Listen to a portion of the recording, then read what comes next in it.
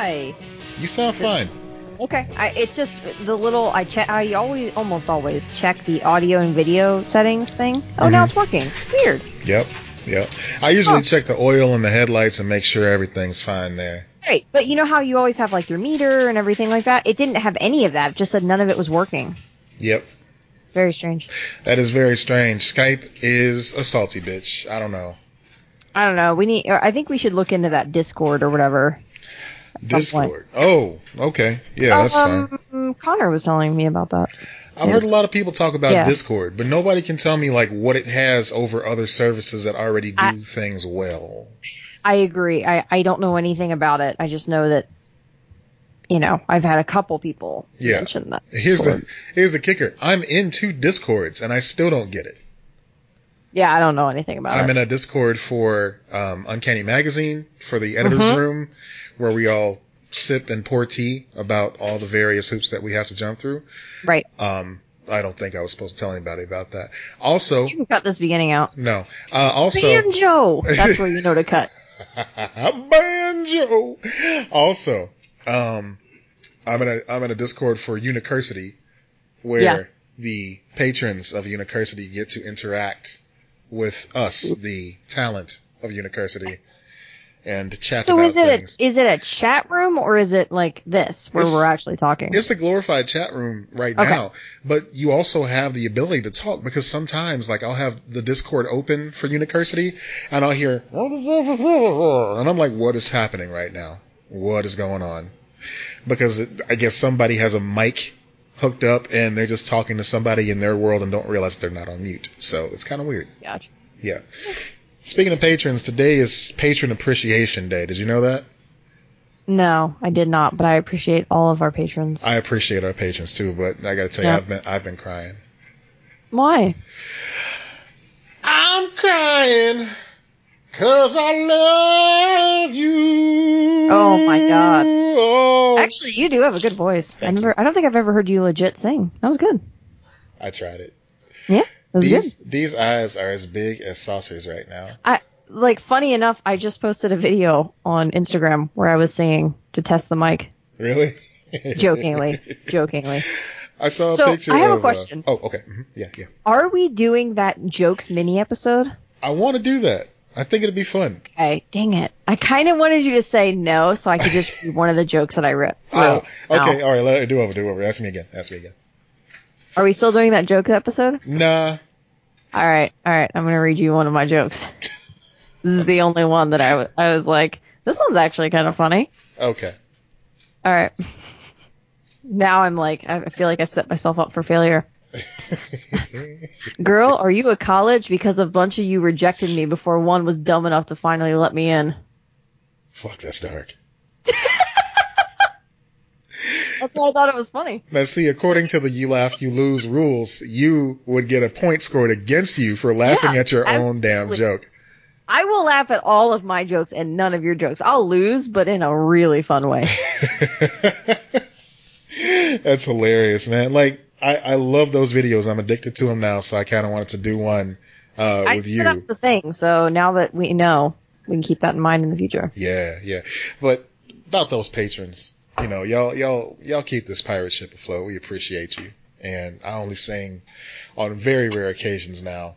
And this is one of them. So thank you all. We love you. Yeah. Well, we love you. I did not know we were actually recording for Peoples, even though we got into it. That's okay. You guys heard my weird joke. All right. That's fine. These are the most honest times. Dee still has a weird look on her face right now. She won't. I don't. You're always like talking about cutting things, and I'm like, yeah. Unless there's like something particularly where we're like, oh boy, that needs to be cut. Yeah. Keep it on. Like if I make a weird like bodily sound, I'll cut it out. But other than that, as you know what to do. No, I yes. Oh my god, that whatever meme, that thing you just added to the notes. Oh yeah, we'll talk great. about that. It's gonna be great. Yes. Also that. I don't know anything about that. Like I've seen that meme going around, and I've seen like the images. So it's not okay. It's I guess like we should South get started. Dakota. Yeah, no, it's okay. I can explain it real quick. Okay. South Dakota had a bunch of money put into a fund to try to educate stop meth use, because I guess a lot of people in South Dakota use meth. Yeah. Because they live in South Dakota. And so their slogan is meth. We're on it. We're on it. We're on it. As in, we're all on meth. Right. But we're also on it. Like, we're going to stop it. I guess. So, meth. We're on it. We're on it, man. Yeah, I so dumb. Don't think that's the best approach.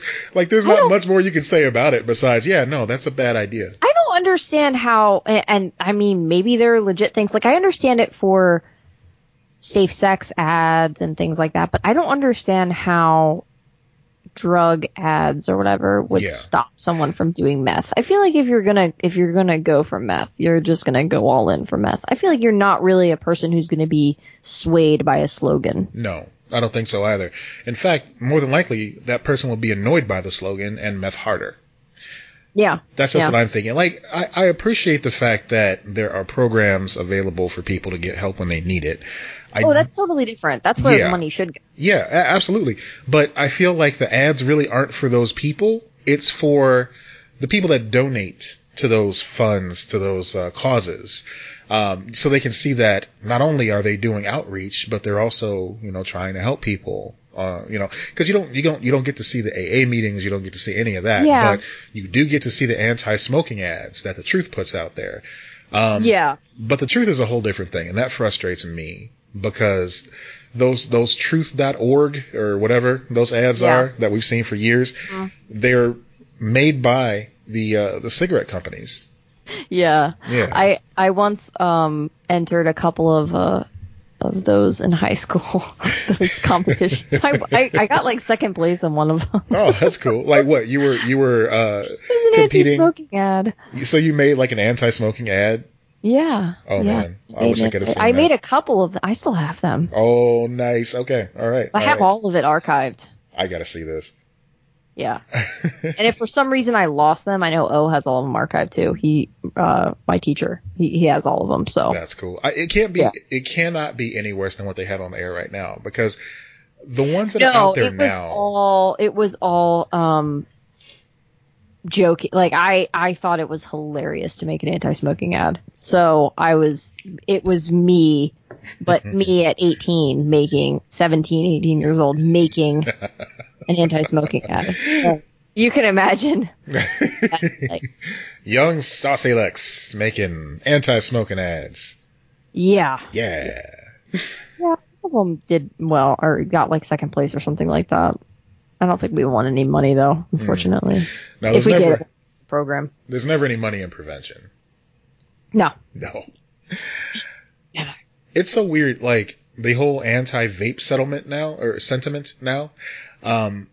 Because vaping's been around for quite some time. It's been around for at least a decade, but there hasn't really been one company that's been like the Band-Aid or, the Oreo of vaping, until Juul came along. JWL. It's so weird that people are just focused on taking them down specifically when it seems like their method of giving people an option to vape is probably one of the safest on the market, considering the alternatives. The alternative being, you basically act like a Jedi and try to put together your own vape dispenser with a battery and overpowered stuff, Right. And what's weird to me is that it's a bunch of people, like older people, that are, and when I say older, I mean like they're the parents or whatever, and grandparents of these teenagers, and now all of a sudden they're like, oh my god, my kid is like hospitalized because they're smoking this all day. I'm like, the fuck, like you're not seeing that your kid is smoking if they were smoking that many cigarettes, you'd notice, like, right. I mean, you can't smell it, like it's not as easy to detect, but like, if they're that addicted to it, they're going to have to keep going for it. And I just feel like it's a bunch of parents who neglected their kids and then they get mad. Like this happens all the time with everything, drugs, everything like that. They're like, they, neglect their kids for one reason or another. Sometimes it's just circumstantial. Yeah. But then they get mad at the world, like, and want to, steer the car in the other direction. It's like, maybe you should. It's sad. Instead of banning Juul, maybe you should be like, hey, we all deserve wages so we can actually take care of our kids. Or, right. Why are you saying Juul is a company that should not exist instead of, looking at the overall reasons why you can't make sure your kid is okay? Just a little example. Yeah. I don't get a lot of the thought process of some parents in this world who are just looking for an easy reason to, blame it on something else besides the idea that maybe, hey, our kid may not be the best kid in the world and that sort of thing. Or, maybe we should talk to our kid who is well-meaning, who is a good kid, but made some bad choices, Yeah. I mean, people deserve second chances, obviously. I don't want to vilify the kids in this case. I don't want to vilify the parents either. There is no villain really here at all. It's about making conscious, healthy choices for yourself. Right, and that's why I said it's circumstantial sometimes. Like, sometimes there are shitty parents. Sometimes there are shitty kids. Like, there's no doubt about that. But, like, a lot of times it's just a bunch of terrible events, Yeah. And then, like, it's definitely hard to vilify kids because they are kids. Like, they are, especially when they're teenagers, they should be responsible for their actions. Like, it's not as if we can't hold them accountable at all, but, like, they are still growing and learning, and they're going to make mistakes, Yeah. Like, I saw a weird situation today where someone was trying to defend a public figure's reasoning for using the N-word. In a heated moment, saying that, argument. Yeah, but first of all, it was one of my favorite, one of the top 10 reasons to use the N-word. Number 1, it was the A and not the ER. Yeah, banjo. Coming in at number 10, banjo. Coming in at number 3, fucking, it's the A and not the hard So, this person ended up using the heated version because he was trying to elicit a certain response from the audience, which he did get. Oh, but they were like, oh, that was a while ago. Motherfucker was 20 years old. He's 40 now. It's 20 years ago. 20 years ago, we knew better. But I guess that was not. 1999. Yeah. Oh, wow. Yeah. Back in 1999, those salad things days. Were different. Things guys. were so different back then, Now, I don't know the context of it. Is there a context in that situation where it would be okay? No. I mean, if you're okay. I meant, like, is there, like, I don't know, was it an academic setting? Was it, like, I mean, I'm not even saying that's okay. I'm just. No. And I'm kind of dancing around. Oh my goodness. I'm kind of dancing around the lead here, which is just the fact that, it was a wrestler. And okay. It was one of my favorite wrestlers. And basically, the reason it came out is because one of the guys that's pretty popular, or was popular a few years ago, but he's kind of like on the back end of his career now, Randy Orton. He joined a kid on a gaming stream. I know who that is, actually. See, that's how old he is. Now, he joined a kid on a gaming stream, and he was a little tipsy. It was late at night, and he was like, and with the heart, with the A, like, that's what's up. And he was just trying to, like, I guess, try to be mock cool or something like that. And he said it. And one of the other wrestlers was watching the stream, and he was, like, texting him while this is going on. And what's weird about that, and the reason I know this is because, during this live stream, Randy's like, Kevin Owens is trying to tell me to shut up. And there's a show on WWE Network called Ride Along, where they follow the wrestlers as they travel from town to town and have, like, little side adventures or whatever. And you can actually see Kevin Owens texting Randy, don't say that. Okay. So I was thinking that it was, what's the politician in New York? How he said, like, the Italians. All of them. All of the politicians.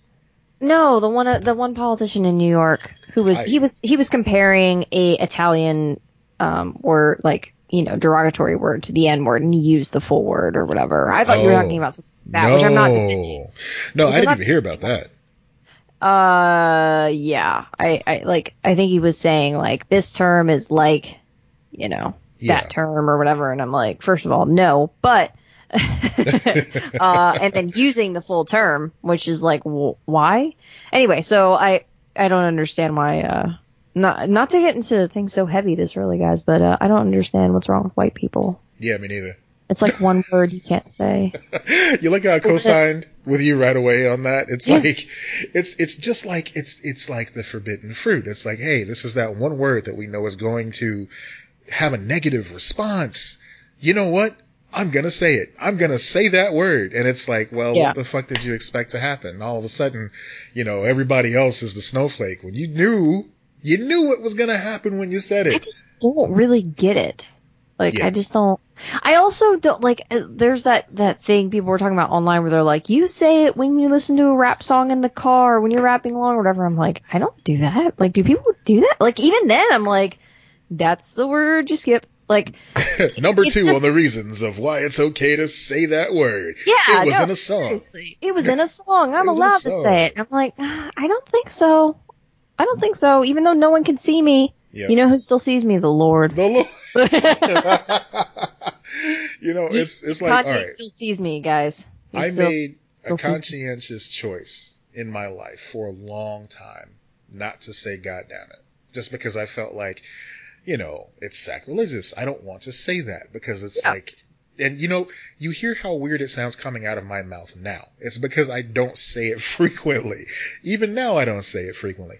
So if I could make a choice not to say something as just like innocuous as that, when I just swear like a fucking sailor, not when I'm not at work. I understand what you're saying. Yeah, it's like, how hard can it be? How hard can it fucking be? It's not difficult. You know what I do every day? I wake up and I don't say it. What number was I on? Was I on number 3? Number 3 of top 10 reasons not to say that word, or top 10 reasons why it's okay to say that word, rather. Mm-hmm. I was having a heated gamer moment. It was just slipped out. I got really angry at these kids. Banjo! Yeah. That's what I don't understand too. It's like you got really angry and a word that you never say all of a sudden slipped out of your mouth. Wow, it's like magic. How does, amazing. Yeah. What a magical thing to just pop out of your mouth for no apparent reason. What is wrong with you? It's like I just, I'm so angry. Onomatopoeia. No. What? Who says that? No one. I say it. No, I'm just kidding. What if I did? That would I be say weird. It too. It's a fun word to say. See, maybe that's what it is. Oh, yeah. Okay. Number 5 on top 10 reasons why it's okay to say. It's fun. Word. It's fun to say. Everybody wants to say it, but nobody can. Mysterious. Yep. Yeah. Nah. Yeah. So yeah, that's yeah.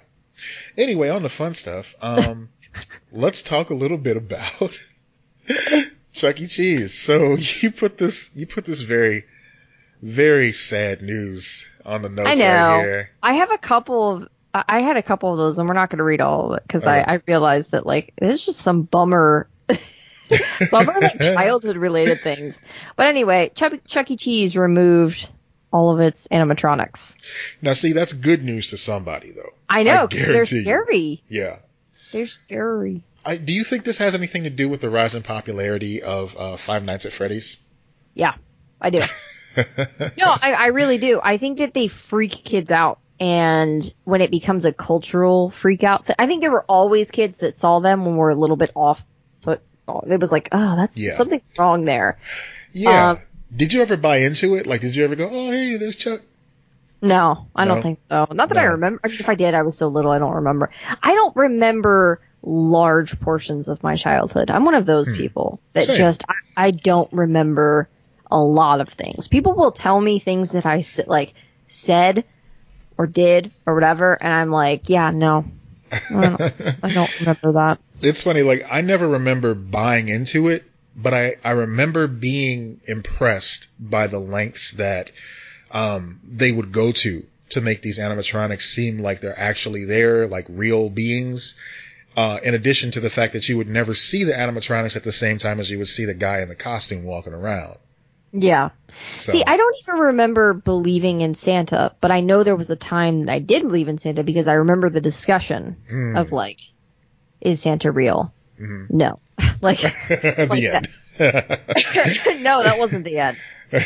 My dad gave a sweet little speech when he was like, no, Santa wasn't real, but it's based on a real person. And he gave to people, and we honor him by giving to others. And you can't tell anyone. It was basically that. I like that, though. I like the idea that he told you, framed as this is a secret between you and I now, that you have to keep up. Because the other kids don't know. You want to make sure that they're still taken care of. So I really like that approach. He bought you in on it. Oh yeah, that's how it works. That's how it's with my my oldest niece, at least. I think my nephew might know too. And they actually play along for the younger ones. That's really cool. Yeah. So like it becomes okay, now you're in the club. Like now you know, and you get to be a part of it. Yeah. I didn't get a chance to do that. Like my parents, my mom insisted on making sure that Santa was never a factor in my life. She wanted me to know. She wanted us to be aware, like, look, your dad works hard for this stuff. I work hard for this stuff. And, this is what this symbolizes. And Christmas is definitely not about a man flying through the air with reindeer. It's about Jesus, And I didn't hate her for that or anything like that. I wasn't disappointed in that. We still got presents. We still had a tree. We had all that fun stuff. It's just, we never did it under the pretense that it's just some like miracle man coming from the sky. I understand that, though. The miracle man who came from the sky. The guy with the okay. Yeah, I understand even if you're not looking at it from a religious perspective. Yeah. Of going, some miracle thing didn't happen with this. This is, your parents worked really hard for this. Yeah. And like you need to understand that. But at the same time, that's also really difficult because it puts the financial thoughts into a kid's head at an early age. Oh yeah, and that was always there. And that was there younger for me as well because my parents got divorced, and then I dealt with like just more responsibilities and more involvement and everything like that, especially when I like was single parent. Like it's just different. Like you have a different relationship. So, like that, I understand kind of wanting to shield them from that for a little while, too. Yeah. And I think that has a lot to do with why I get so, what's the best way to put this, over-enthusiastic about donating around Christmas time. You know how I get. Yeah, I know. You gotta chill with that. I like that you do it, but I think it's becoming almost like a defense mechanism thing or something. Where you're like, I can't deal with the holidays, so I have to like compulsively do this thing. It's a good thing. Yeah. And in fact, I encourage everyone to, adopt one of the letters from the USPS for their Operation Santa, which is where kids and families in general write in, and they sort these letters by the age and by the number of kids in the family. You can go and pick one up at the or several at the post office. That's the part that's the part that I was like drawing the line a little bit. We talked about this last year, where it was like, I'm not saying don't do that. I'm saying you don't have to do it for like 20. Well, let me finish the spiel and then you can. Okay. So basically, when you get to the post office, they'll have this long table. All the letters are sorted out. Like I mentioned, they have tissue there too, because you will cry. It's a little humbling to read these letters, written by kids, but it's absolutely devastating to read these letters that are written by adults that are writing to a fictional man on behalf of their kids. So be ready to, be generous and be ready to shed a tear or two, seriously. So what the post office does is they give you a code, and you basically pay for the postage. You bring the gifts in a box, and you just mail it off to the family. They used to have this thing where you could actually mail it yourself. or you could bring the gifts to the family yourself. You can understand that people abuse that. Yeah, don't do that. No, don't do that. But there were a couple of times, and I don't get to say many nice things about my job, my day job. One of the things that my day job used to do was they would sponsor these families, and some of the ladies at the job would go shopping. They would wrap the presents and everything. I would dress up like Santa Claus, and I would call the parents beforehand and just set up a time for me to come over and drop these presents off. And the last time I did it, it was like on Christmas Eve, because they couldn't make it work.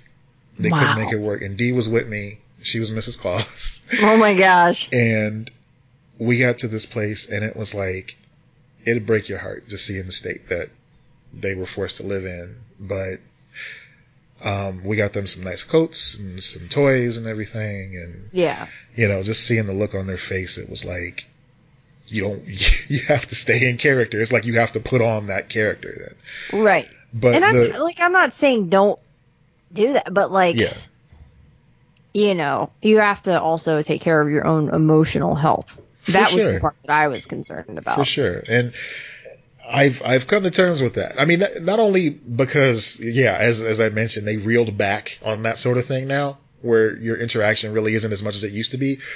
But also because job's a little different now. We don't really do that. I had Toys for Tots last year. There's really nowhere to put the box anymore. So kind of on my own. Dee and I are on our own. She has a thing at her job too called the Giving Tree, which is a great charity you should check out as well. So we're still going to do it. It's just not going to be as much as usual. I don't really have anybody to partner with as far as fundraising goes. So yeah. So I got to deal with some family shit. Hooray! Fun. Yeah, fun times. Yeah, but 'tis the season and all that. Even if you don't believe in all that rigmarole, you can still make somebody's day.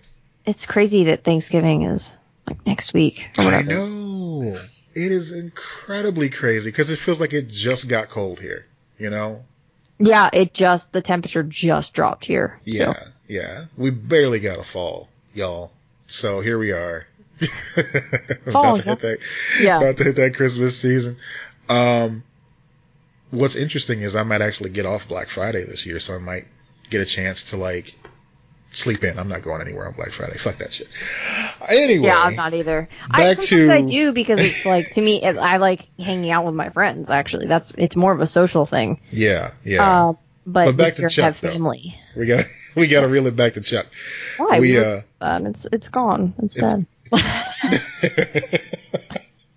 They took the animatronics out. I thought it was interesting. That's it. Chuck E. Cheese is not the thing that you thought it was anymore. It's not animatronics, crappy pizza, and a diaper-filled ball pit.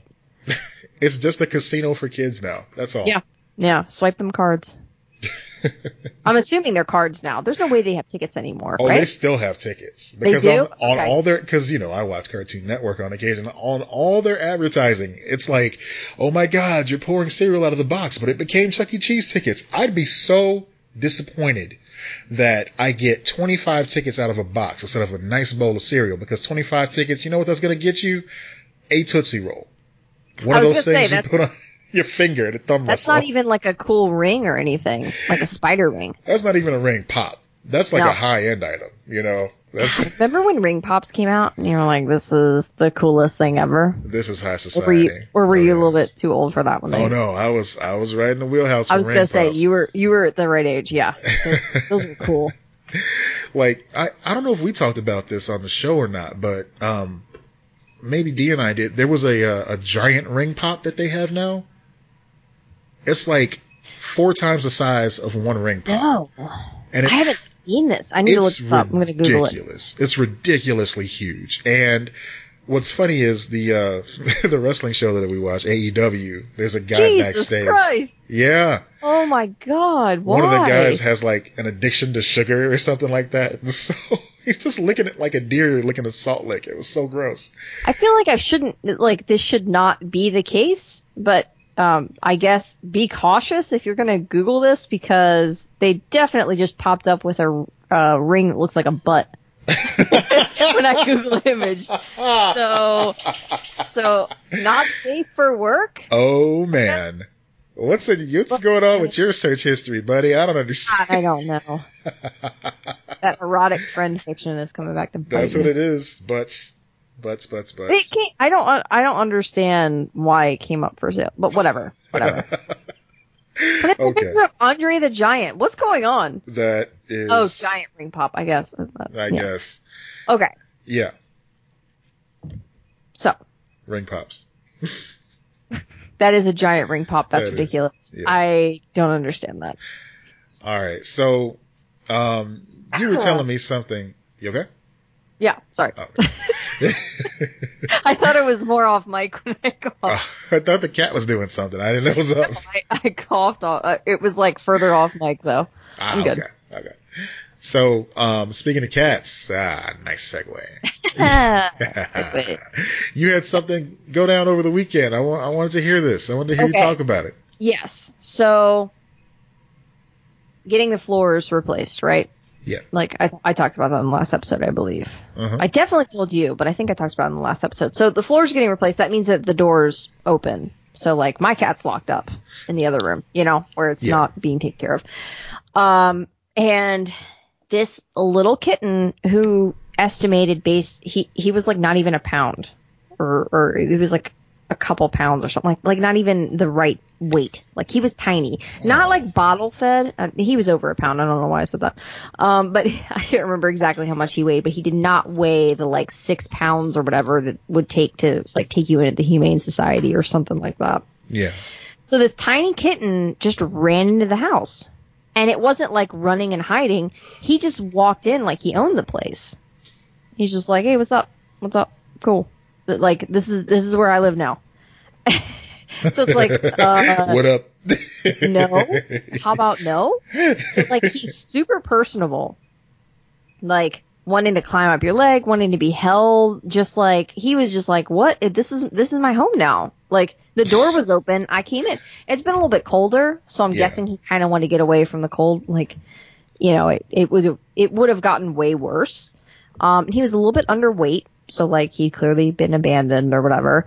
But he was just such a cute little cat, and like, he was squeaking and stuff. So I'm like, okay, adorable cat, love him, but I don't want another cat. Nah. Like, there are several reasons for this, but the biggest one being, even though this cat was personable and probably would be a great cat, my cat is older. And I do not want to have him deal with a kitten, because he deserves to have his happy golden years without dealing with that shit. And I also don't want to like bring in and like get them sick or, I just don't want to deal with that. Like, I don't want to deal with any of that. So. And that's fair. And that's the type of decision somebody should be making before they take on that responsibility.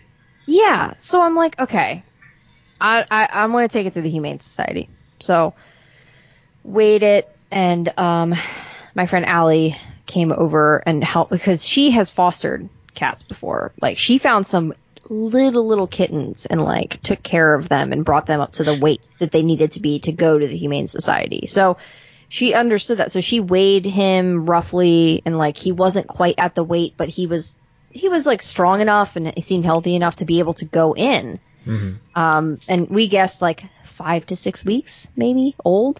Oh. And probably just recently abandoned, like within like a day or something like that. Maybe his mom got hit, that kind of thing. Yeah. He was, so he was on his own. So, and it was a he, we think, or whatever. So called around Humane Society, and like, there's like, what's it called? PetSmart has people that foster cats or whatever, so you can call them up. Everything's full. So like, the Humane Society is full. They're all saying take it to oh god, what is it called? They don't call it the pound anymore. What do they call it? The shelter. Shelter. Yeah. So you gotta take it to the shelter. Okay. So we go over there, and I'm like, okay, this cat, like, he just chilled in Allie's hands the whole drive over. Aw. He was completely calm. no big deal. He's like, all right, I'm just going to clean myself, whatever, and just chilled out. Like, he was not, I thought he was going to be crazy. Yeah. Because he, like, had such a great personality. He was like, no, I'm cool. I'm just going to sit. So we get there, and have you gone to, like, these shelters, like, the local ones? Like, yeah. It can be really rough.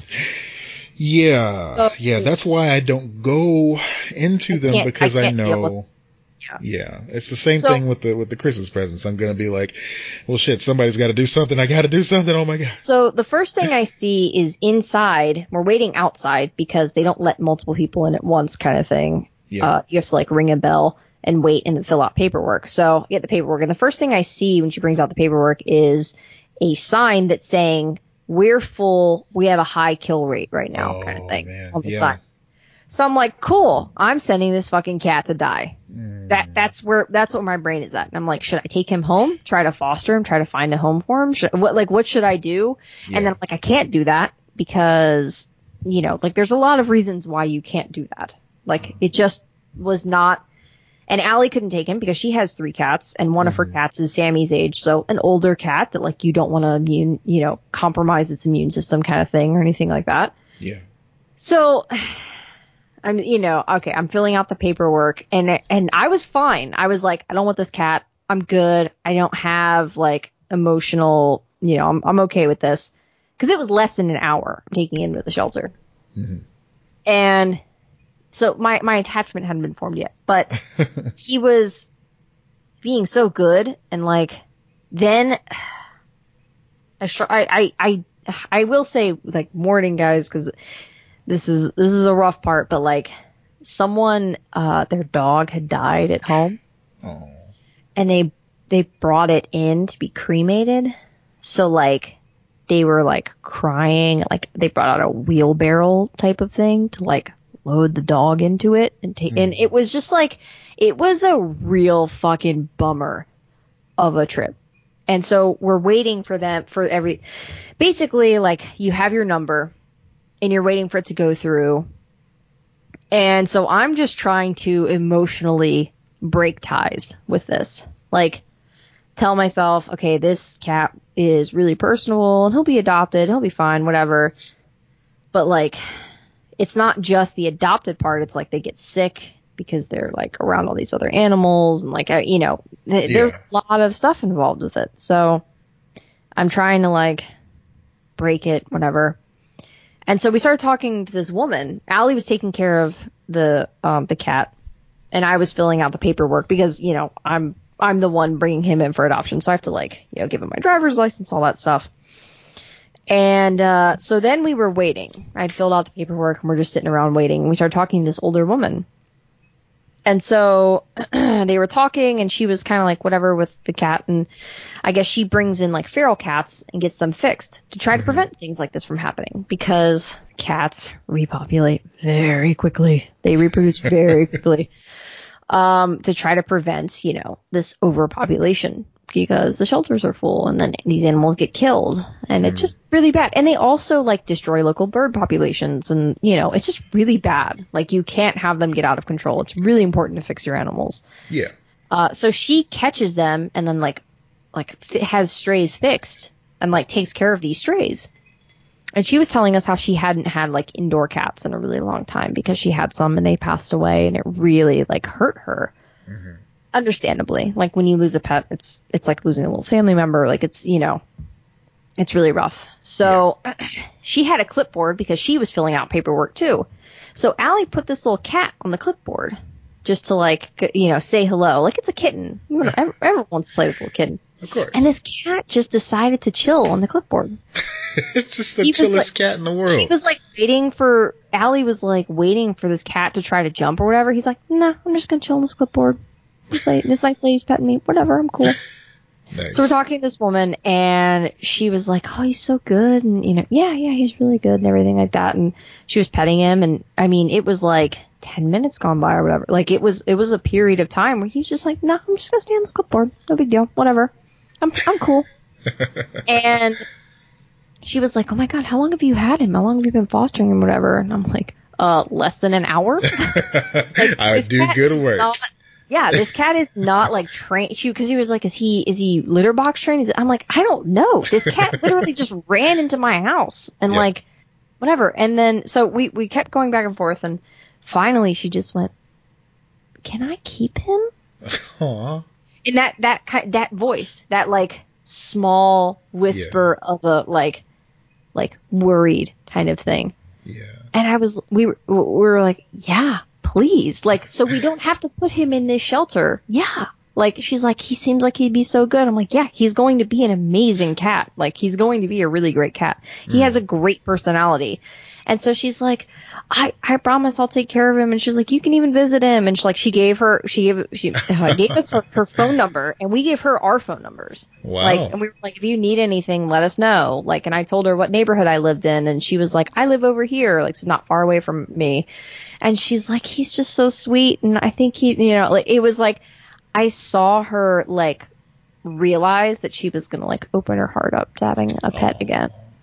That's so sweet. And it was the sweetest. She was the sweetest lady in the world. She's like, my name's Babs. I know that's a weird name. I'm like, that's Batgirl's name. That's a cool name. That's the coolest. The coolest name.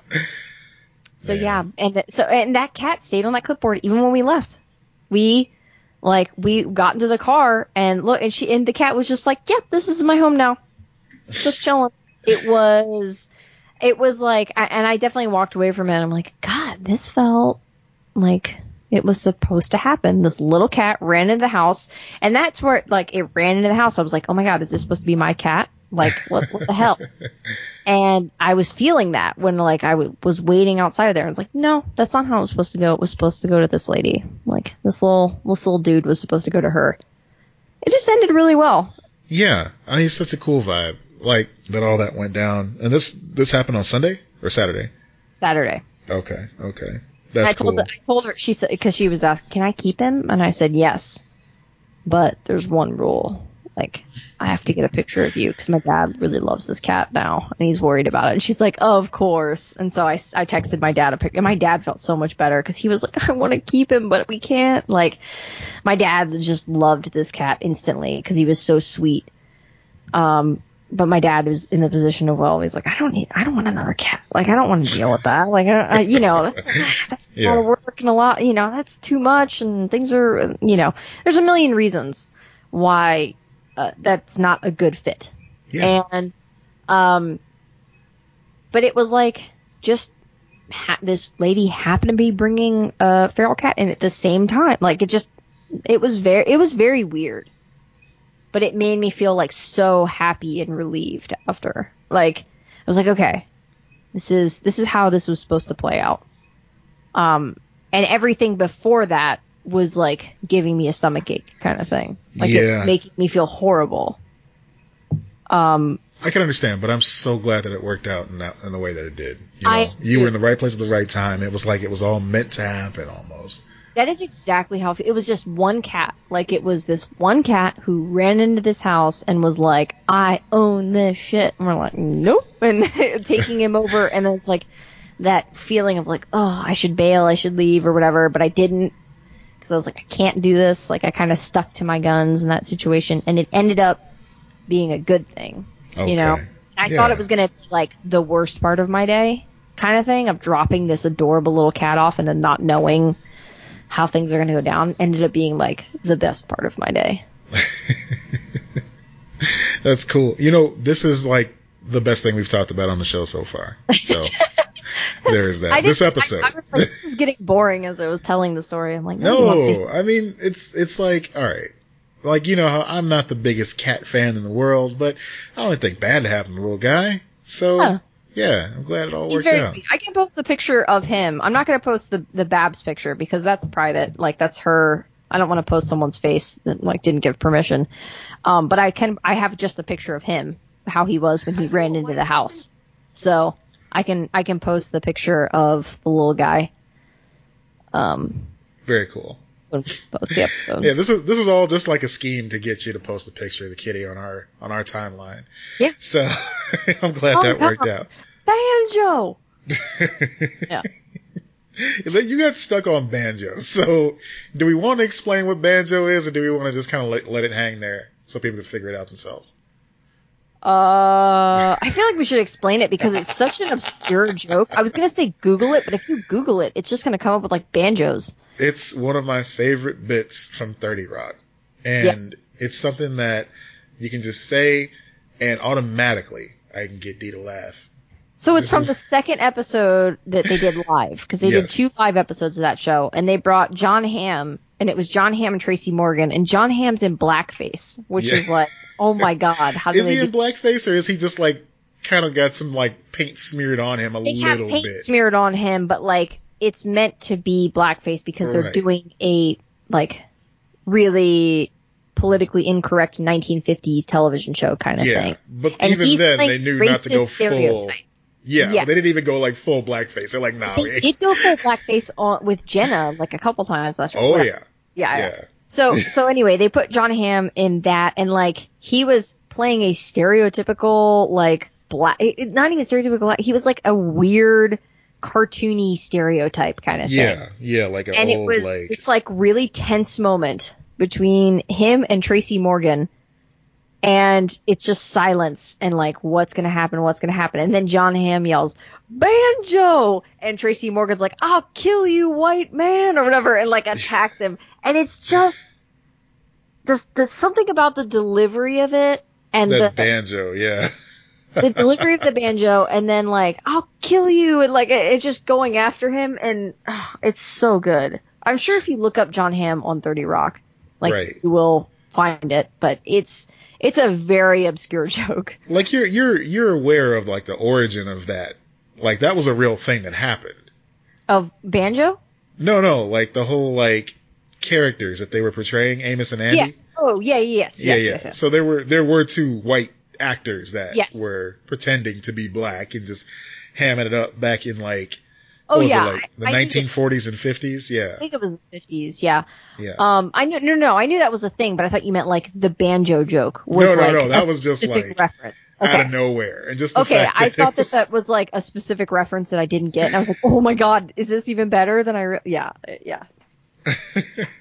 So yeah, I just watched that episode, and I sent the video to Matt. I didn't realize that it was one of your favorite jokes from the show. Oh my god, because it's like right on the money.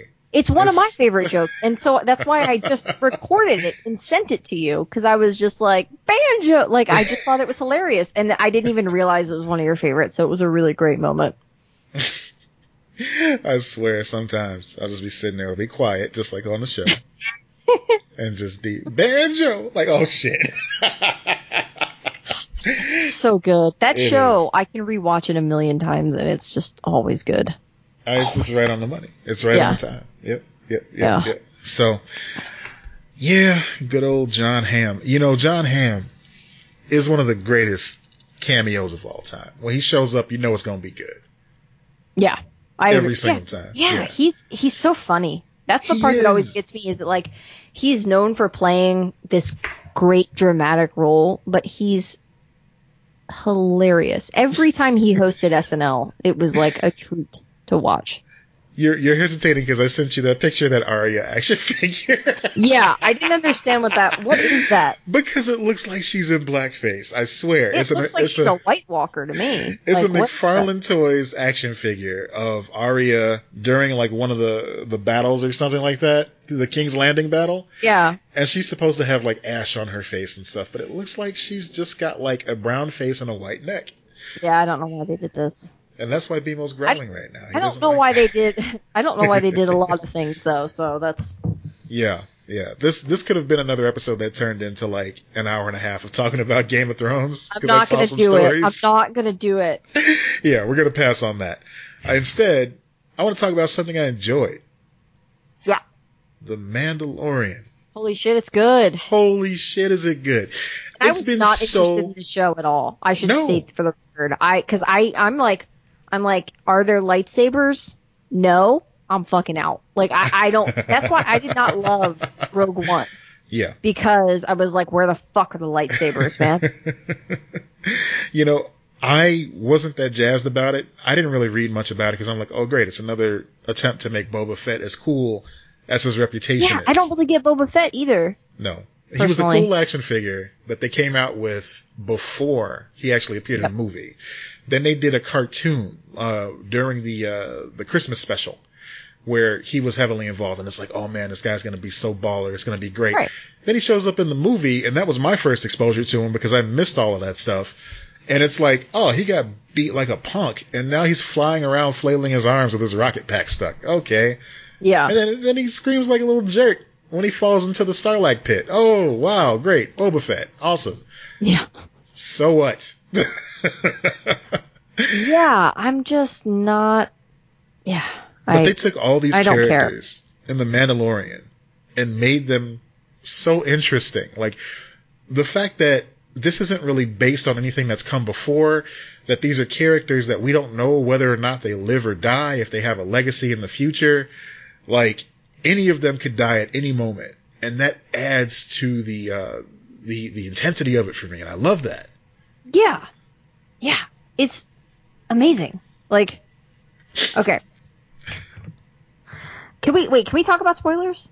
Yeah. You know why? Because it's been 2 weeks now, and according to the official decree from Disney, it is okay to talk about spoilers when it comes to The Mandalorian at this point.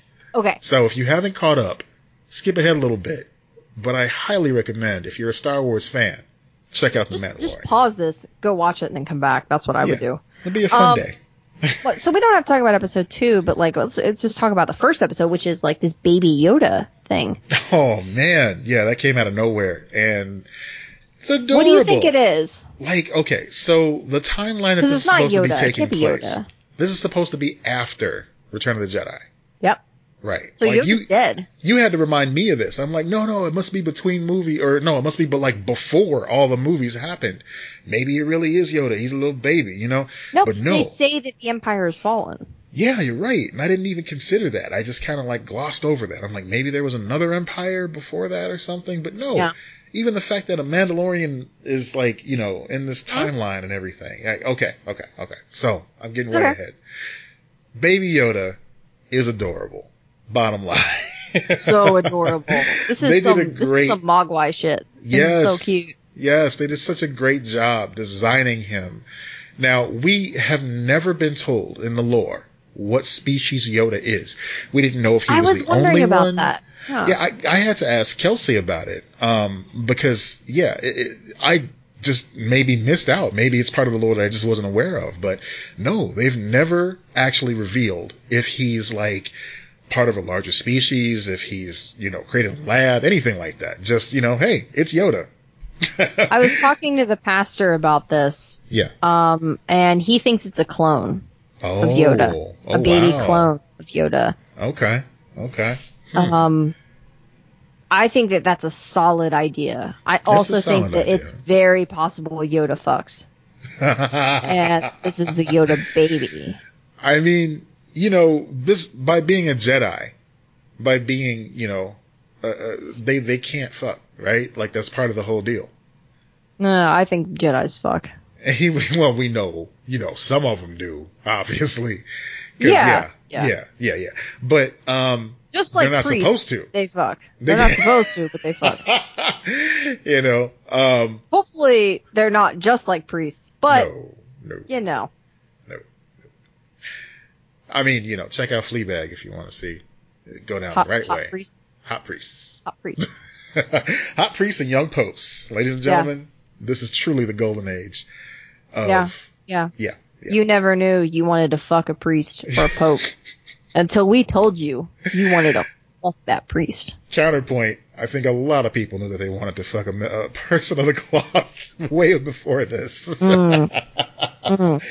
Let's talk. Wait. We need to dig into this. What happened to you? No. We're good. We're good.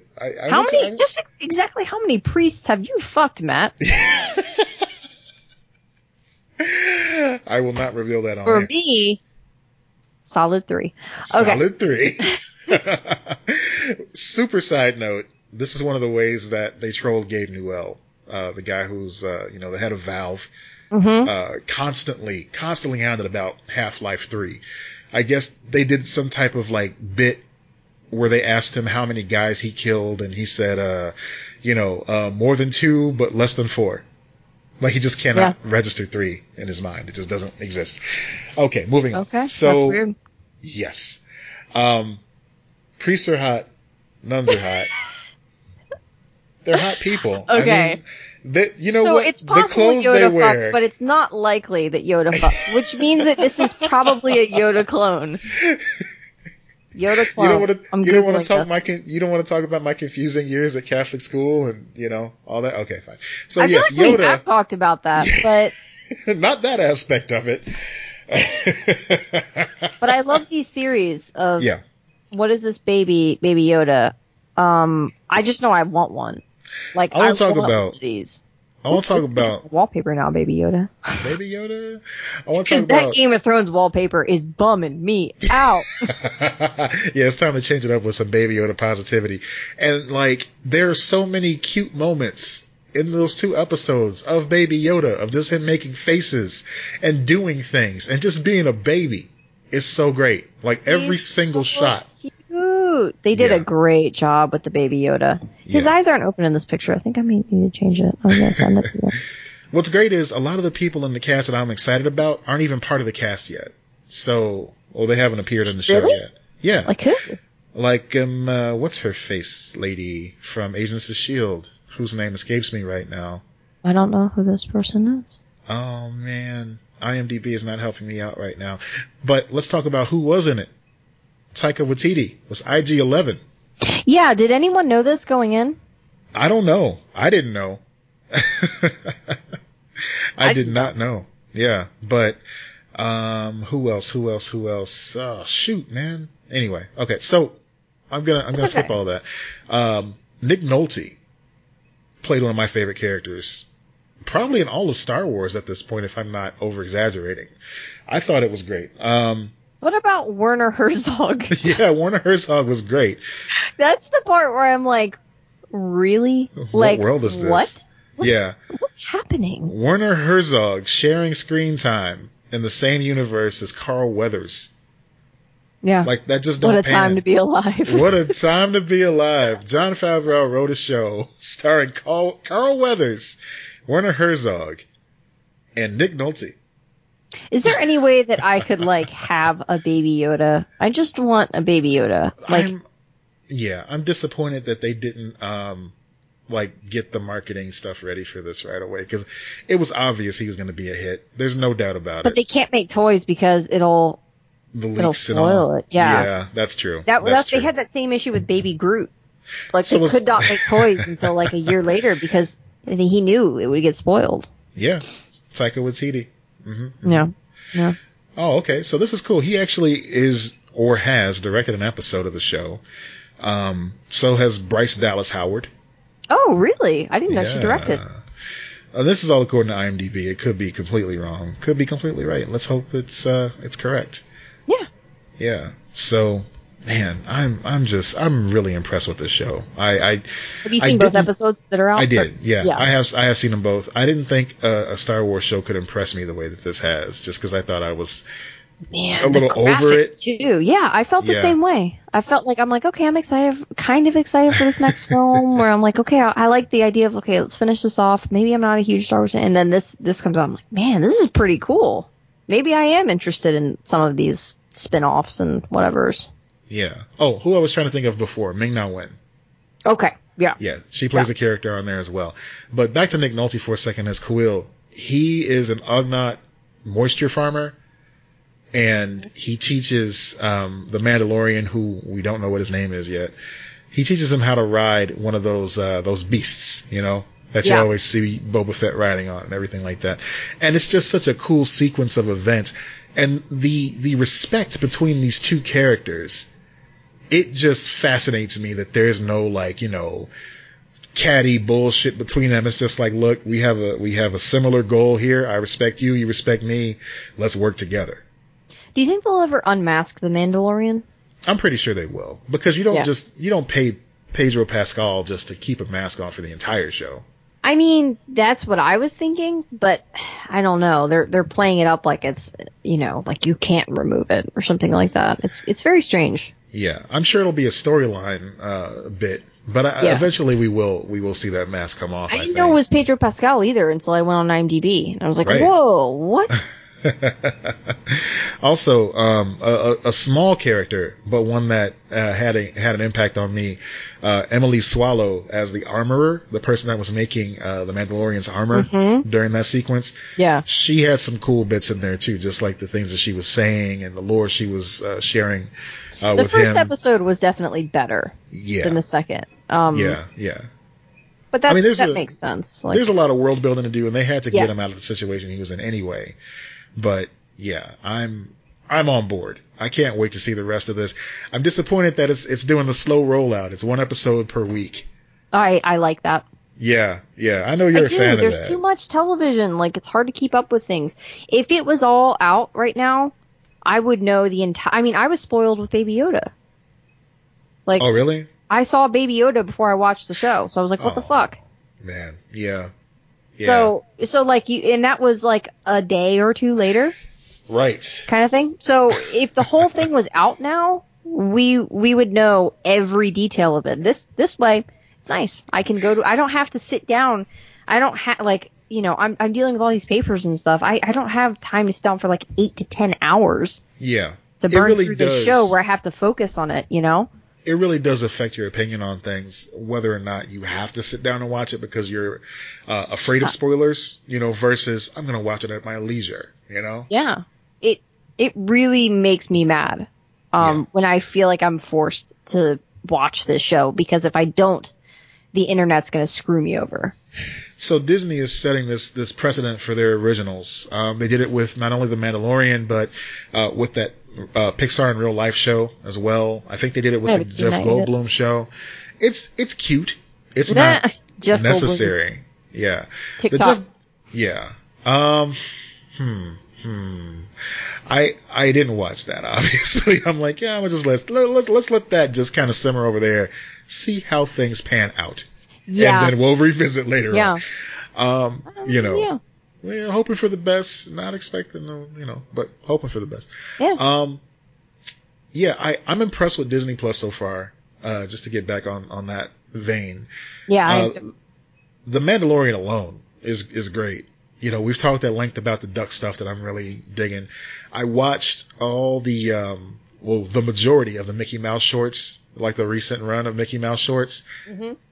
I cannot recommend that to anybody enough. It's so funny. They're only like 2 minutes long each.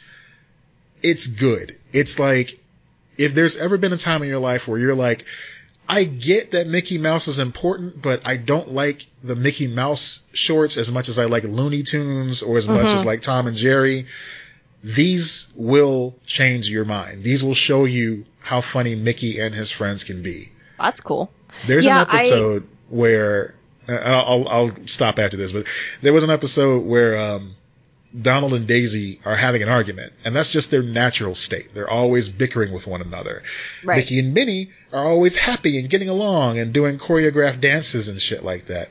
And so, you know, they tried to cheer up Donald and Daisy and basically broke their relationship because they took away that dynamic that works for them. And so Mickey and Minnie were forced to bicker with each other in order to like restore their state of being. Oh, okay. And it turned to them failing miserably, and then Donald and Daisy just like roasting them for not being able to like get pissed off at one another. Like, no, let me show you how to do it. You were late. You were late. You're not dressed right. You're cheap. You stink. You know, just all that. It was great. It was wonderful. And it worked out in the end. Everybody just like went back to normal. But, you know, as you do in cartoons. I haven't watched that much, but like I watched, cause I can throw it on the background, a documentary that they had on there. It's one of their originals. And it's on building the parks. Like, oh yeah. I want to get into those, but I will. Just I threw it on the background. It was interesting. Yeah. Like, you know, the documentaries are great for stuff like that, where it's like, I can't quite focus cause I got all this other shit to do, but like I can still gather information, kind of like a podcast. You know. Like the thing you're listening to right now. Well, no, I mean, everyone's paying just like, they're rapt. They're paying so much attention to us right now. Are you paying attention? Are you paying attention? Are you listening? Hey, you. Banjo! Hey. All right. And Kazooie. Yeah, so, of course, Disney Plus. Get on your friend's account. Be nice to your neighbor so you get on theirs. Whatever you got to do. I was going to say, though, like, they have this hack apparently, possibly. Oh, yeah. Beware of that. Change your password. Just to be safe. Oh. So, yeah. Yeah, I'm very impressed with The Mandalorian. Yeah, me too. And I'm curious to see what else they have for both that show and for all of these original, like Disney originals. They're launching very strong. Yeah, they are. Not that I didn't expect them to, but No, they came correct, and they got over the hurdle of that. The issue they were having with people not being able to log in. I guess it went the other direction. Too many people are logging in. People that shouldn't be logging in. Yeah. So yeah, there's that. Chick-fil-A. I didn't have a good segue for that. So here's something that like surprised me today. Was that I read that Chick-fil-A basically said that they were going to stop giving donations to charities with anti-LGBT views. That was the big headline that came out this morning. People were celebrating. Some people were just like, yeah, whatever, it doesn't matter anyway. I thought it was funny. I thought it was funny too, because so many things have come to pass. Of course, the first thing people think of when they try to figure out why now Chick-fil-A has changed their tune that they've had for so long, they think it's because of the Popeye sandwich. Now, while that probably has something to do with it. It's because they're trying to expand overseas. Yeah, and they're getting blocked overseas and in various airports because people don't want to be associated with their anti-LGBT views. Which, by the way, I feel like a lot of people are like, well, whatever. They're donating to organizations that support conversion therapy. Like they are. Which is torturing human beings. So it's not just like, oh, they're donating to a Christian organization who's like not super cool with LGBT people. No, like it's hardcore shit. Like it's not cool. So right, this isn't like the middle ground. This isn't just going, oh yeah, I don't want to talk about it. I don't want to think about it. The gays need to stay over there and leave me alone. They're not saying that. They're saying no, gays are bad and they shouldn't exist. So fuck them. So first of all, this is cheap as fuck, because when I read the first story... The gays, fuck them. That's the first chapter of my book. Sorry, go ahead. Well, obviously, yes. Anyway. Moving on. The link that you shared with me earlier, it didn't say anything in the article about them, we're changing our ways and we're going to start supporting LGBT. Oh no, that would be way too much to ask. That's what I'm saying. Like, it wasn't just some big sea change overnight. Like, you know what, guys, we fucked up. Everybody deserves to enjoy our chicken. Everybody deserves a chance to exist and a chance to be in love and be happy. No, they didn't say any of that bullshit. Just like, you know what, fuck you guys. You care so much about this? Fine, we won't do it anymore. We won't give our money to them. Let me just hate the gays. We'll just keep our money. And keep our money. So fuck all of y'all. Yeah. We'll just hoard it like dragons instead of, trying to set people on fire with it. Whatever. It's like that time PewDiePie apologized to Jewish people and said he'd donate money and never actually did. So, anyway, this afternoon, hold on, this afternoon, according to Vice, it turns out that Chick-fil-A won't entirely rule out donating to anti-LGBTQ charities again. Of course they won't. I'm pretty sure that they did this a couple of years ago, too, where they said they weren't going to donate to them. This was less than 24 hours. And it's all because the motherfucker that is a mouthpiece for Chick-fil-A, he gets all wrapped up in his soul. And he can't let something like that go. How long do you think it'll be before we find out he's fucking dudes? I mean, yeah, that's always how this goes, right? He's super ashamed and embarrassed for some reason. Yeah, it's self-hatred, which okay, look, there are a lot of people that don't like that joke, that thing, because they're like, it's normalizes homophobia, whatever. Like, there's a lot of criticism of that, and I get it, but at the same time, like, this happens a lot. Like, this happens a lot. So, I mean, it seems like it would be a punchline, but no, it happens. Yeah. And you know what? It's so fucked up. It's so fucked up. This guy, Tim Tassopoulos, the COO, president and COO of Chick-fil-A, he says no organization will. Tassopoulos, am I right? No organization will be excluded from future consideration, faith-based or non-faith-based.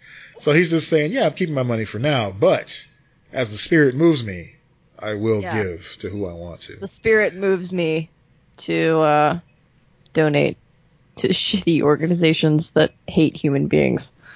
Oh my god. Yeah. He goes. I almost am like. Sorry. Go ahead. Yeah. No, sorry. Dan Cathy. He was in 2012. He was the CEO. No, he's the current CEO.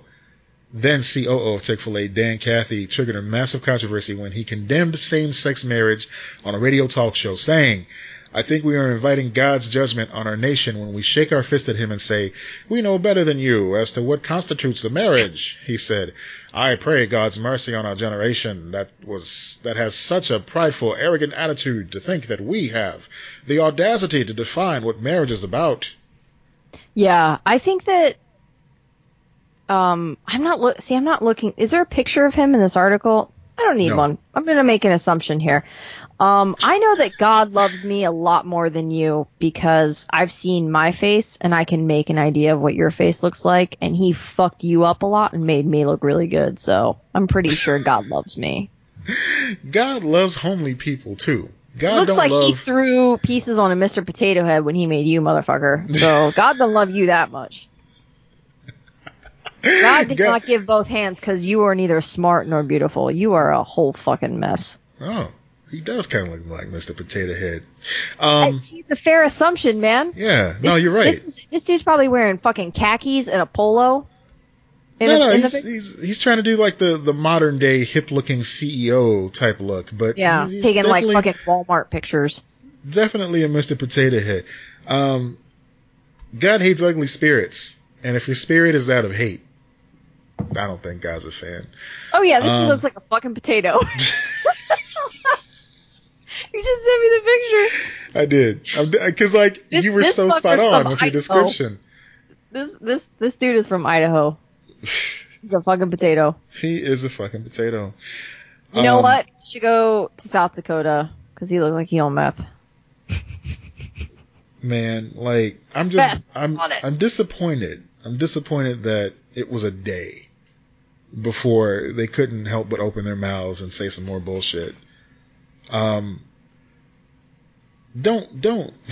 fucking support Chick-fil-A, guys. They don't care about you. Yeah, I mean, they're not even that good. If you're in the South, go to PDQ or Popeyes. If you're anywhere. Popeyes. You know what? Popeyes, PDQ. All corporations do messed up shit, but if somebody's going to flagrantly wave this in your face, talking about, we just don't like gays. Fuck them. We want to change them.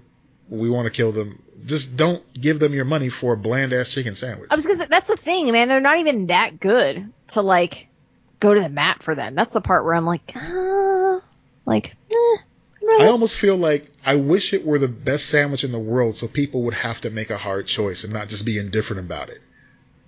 To some people, that is exactly it. That's fucked up. It's the bet. I mean, when you're white, salt is spicy. So, the flavoring, is very rich to people who don't have seasonings. That stereotype is very true, by the way. Yeah. About white people. They have very bland. I get really annoyed if the food is too white. I'm not saying I am somehow a more sophisticated palate or anything like that. But I did grow up in an area where we had Old Bay and we had legit seasoning for foods, and it was very common to season food. And my dad cooked food, he learned to cook, so he would season food really well. I grew up near the Old Bay. Yeah. So and then we would go to restaurants or whatever that were good, not boring. So when I get around meat and potatoes type of meals, I'm like, this is fucking boring. Right. Right. I get. I don't know, man. So yeah, fuck Chick-fil-A. Don't give them money. Go somewhere else to get your chicken sandwich. Make your own chicken sandwich. Go to Bud Long. Go to like anywhere else, man. Just not. Don't give them money. Go to Popeyes. That's fine. There's a ton of food trucks in every city that probably make a damn better chicken sandwich. You know. Treat yourself. Get ridiculous with it. Don't fuck with Chick-fil-A. You can do better than that. Yeah. Yeah. We believe in you. Yeah. We believe in you. But you know what? If you're gonna do it, I don't know. Fuck a dude after? I don't know. I don't know, man. I'm usually not in the mood after chicken. Just after like food. Maybe you know what? Maybe you can do is just like steal the chicken sandwich. Be gay. Yes. Do crime. Like do that instead. Like there you go. Yes, exactly. Be gay. Do crime. Yeah. There it is. I did not come up with that. That's a thing. No, yeah, we discussed. Okay. I can't remember if we discussed it. Okay. We did. Yeah. Yes. So speaking of fast food chains. Yes. Transitions. Burger King being sued by vegans for cross-contamination. Now, I've seen a couple different conversations about this online. There's one camp that believes... had a warning about this when they first came out with these burgers that this could be a thing. I haven't seen any warning about that, but here's where people basically stand on this. There's one camp saying, yeah, fuck Burger King, man. They shouldn't be grilling vegan burgers on the same grill as they do meat burgers, obviously. Or just, segregate one section of the grill that's specifically for the Impossible Burgers. The other mindset is, if you're going to a place called Burger King, you have to expect some burger to get on you. Of some sort. Where do you land, Lex? I'm curious about where you stand on this. Okay. I'm ready. Okay. I see both sides of this. Where it's like, I do understand the idea of that could happen, especially when you're talking about fast food, which is supposed to be produced really quickly and people working there are under a lot of pressure and everything like that. So I see that. I also think that there is a responsibility to disclose things like that in the same way that we disclose maybe not the same, I shouldn't say the same, but in a similar manner of how we have warnings on labels. It's this was made in a facility that has X, Y, and Z. Peanuts is usually a common one. So if that's the argument, and I haven't read that much into this, but if they're saying basically this was happening, we weren't aware of it. We were consuming, basically partial meat, even though we don't want to eat meat. And we specifically sought this out because it was a vegan or vegetarian option. Then I understand it. I don't know if it warrants a lawsuit. I don't, but I understand that the lawsuit is more principle probably than anything else of bringing it up. I think you're right. I think it's to bring visibility to the fact that it is going to be prepared under those circumstances, and bring visibility to veganism, their cause. So there's only one guy who's filing this class action lawsuit, but folks that are discussing it are looping in all vegans and all people who eat meat. I don't understand why.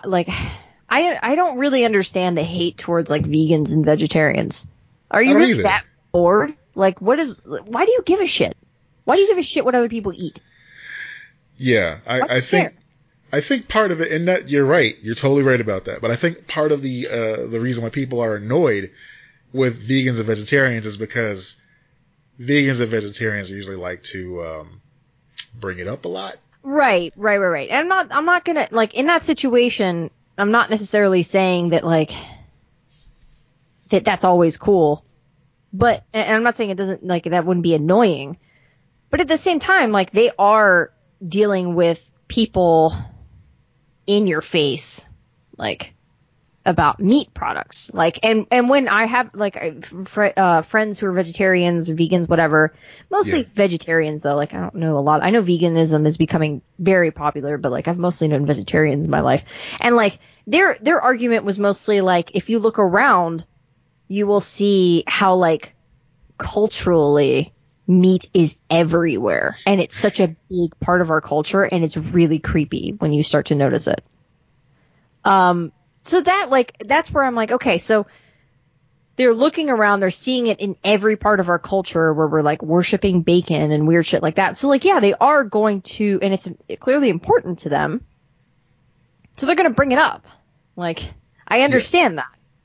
And I'm not saying, like, you can tell, like, you can find a way to tell someone, like, I don't really want to hear about the veganism anymore or whatever, without being a complete asshole. And you can find a way to talk about your veganism, vegetarianism without being a complete asshole. Like, it's so stupid. Like, I just don't, like, why do you, well, the advice you gave right there, that's evergreen.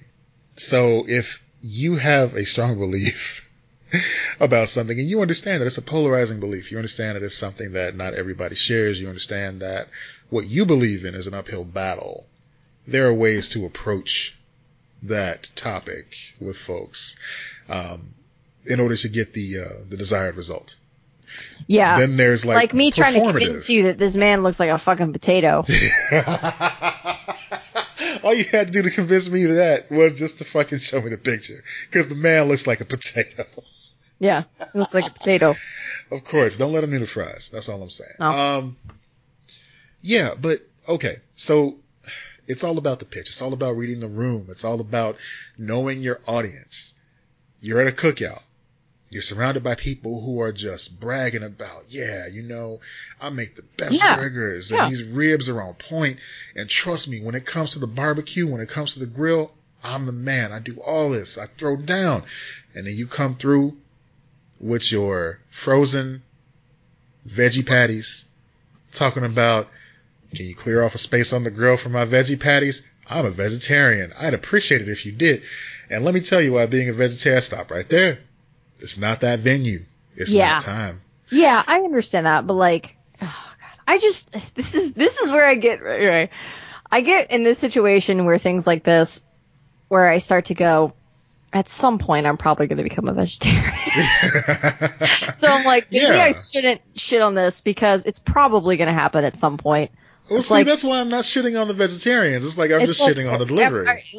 I'm sure that lesbian rite of passage will come around soon. But I'm going to see you in PETA ads in the near future. No, fuck PETA. I'm sorry.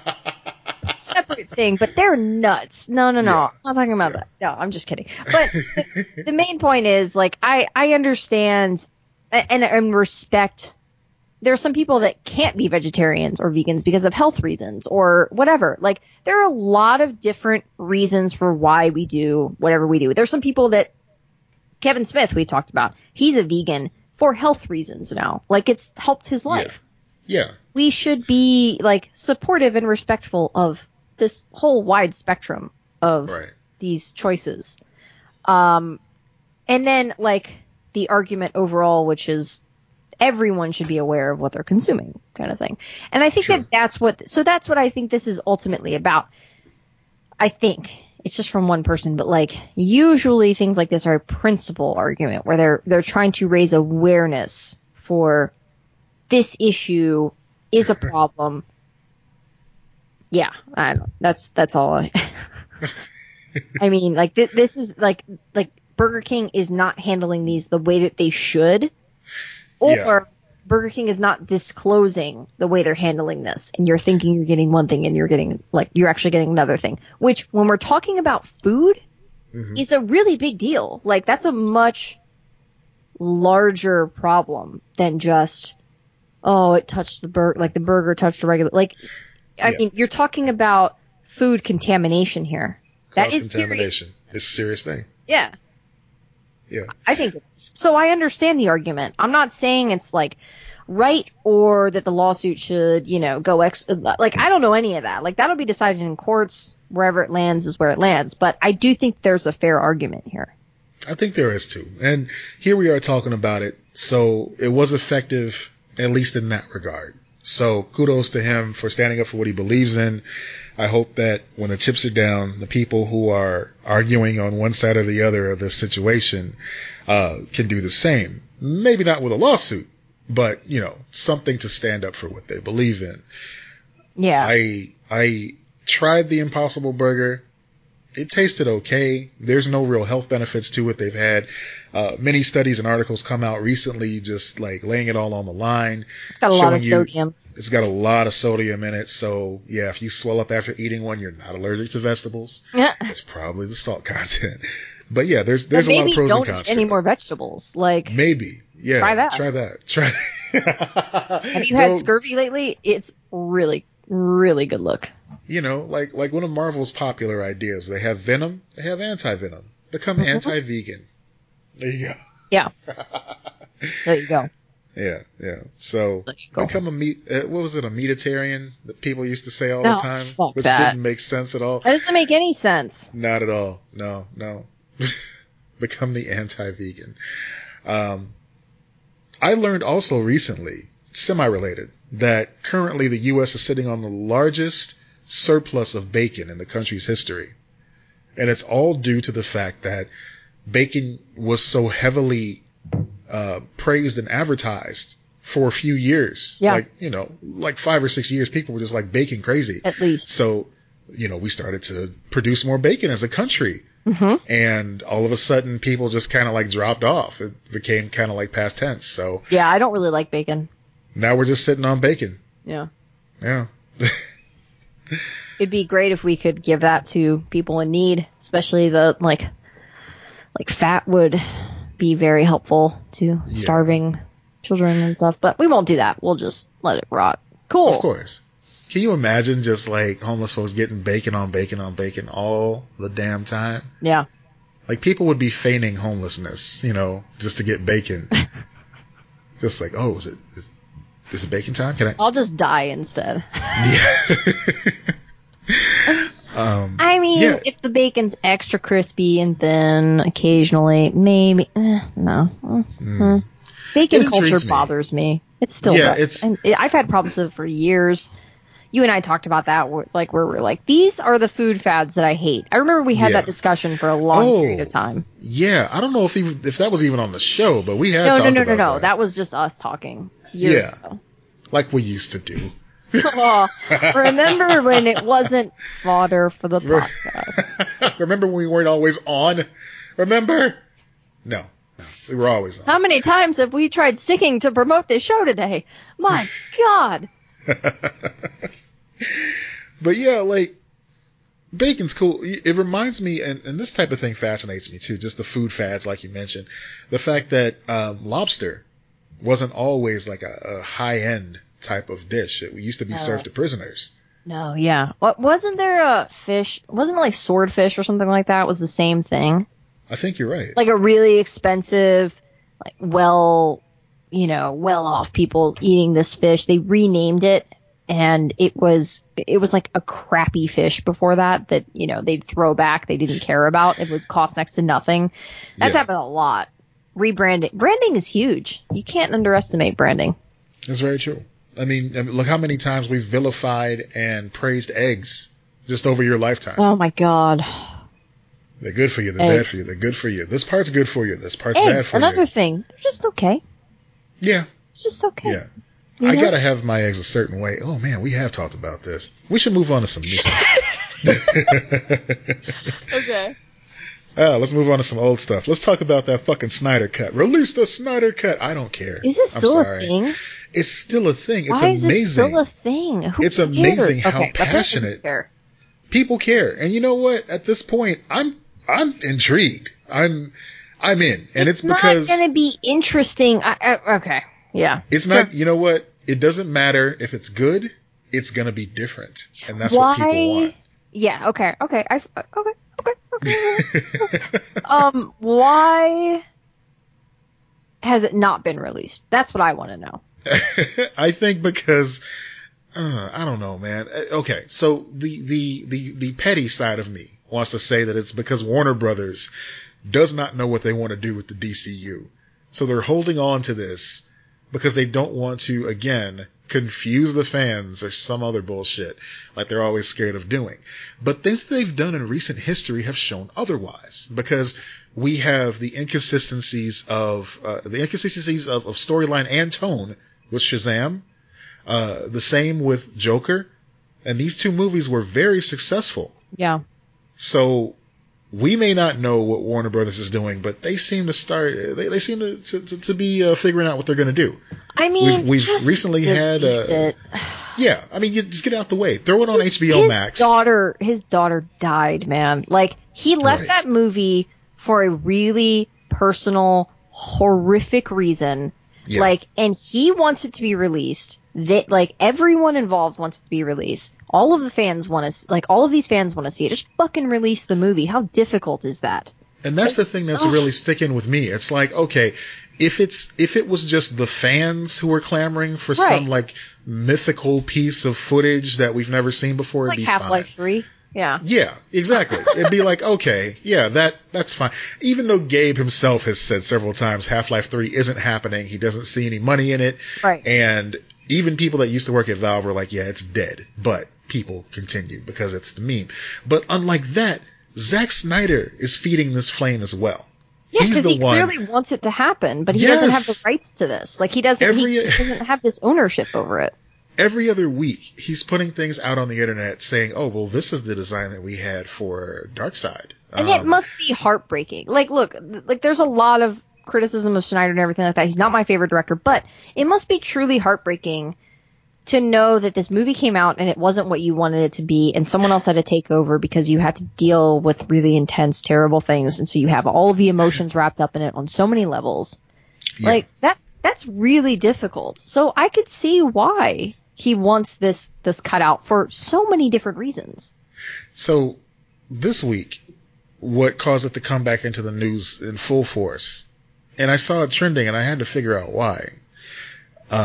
Both Gal Gadot and Ben Affleck tweeted, release the Snyder Cut. Yeah. So the fact that Ben Affleck is poking his head up again makes me think that they're really going to do something with it now. Like, he knows something. I agree. That and... yeah, I mean, I agree. I think that I think that Gal Gadot is the bigger risk involved, if that makes sense. Yeah. Ben Affleck is no longer involved in these films anymore, but Gal Gadot is still very much tied to this universe, at least for one more film that has been made. So I think that she's sticking her neck out more than he is. I mean, we can still have that league. They can still exist, but, you know, it depends on Warner Brothers if they're willing to put enough thought into this shared universe to make it work. Not even in continuity. I'm starting to hate that word now. But just in conjunction. I know what you're thinking of. Yeah. Yeah, with Joker and all the other stuff. It doesn't have to be in the same universe. It can just be like, Joker's over here. That happened over here. Batman doesn't exist here. It's just, here's some fucked up shit that happened to this one guy. That's it. Put it away. Now here's the superhero shit that you want over here. It's a little dark and gritty, but that's okay. You can just clean it off, just brush it off, just have Zach Levi show up. It'll be fine. Yeah, that would be funny if they put him in. I think they can still salvage it. Up. I think so too. I agree. But I didn't also hate it as much as you did either. No, that's a whole conversation. But I also read that Henry Cavill, of course, he's always being questioned about being Superman. Of course, we're going to hear a lot more from him with the lead up to the Witcher series coming out on Netflix very soon, which is getting talked about with high regard. It already got renewed for a second season, sight unseen from the fans. So that's pretty big. Yep. Yeah. So the last thing that Henry Cavill said that I read today, he goes, "I'm still Superman. The cape's still hanging up in my closet." So read that as you will. He's still jacked as fuck. So he should still be Superman. He's great. He's great.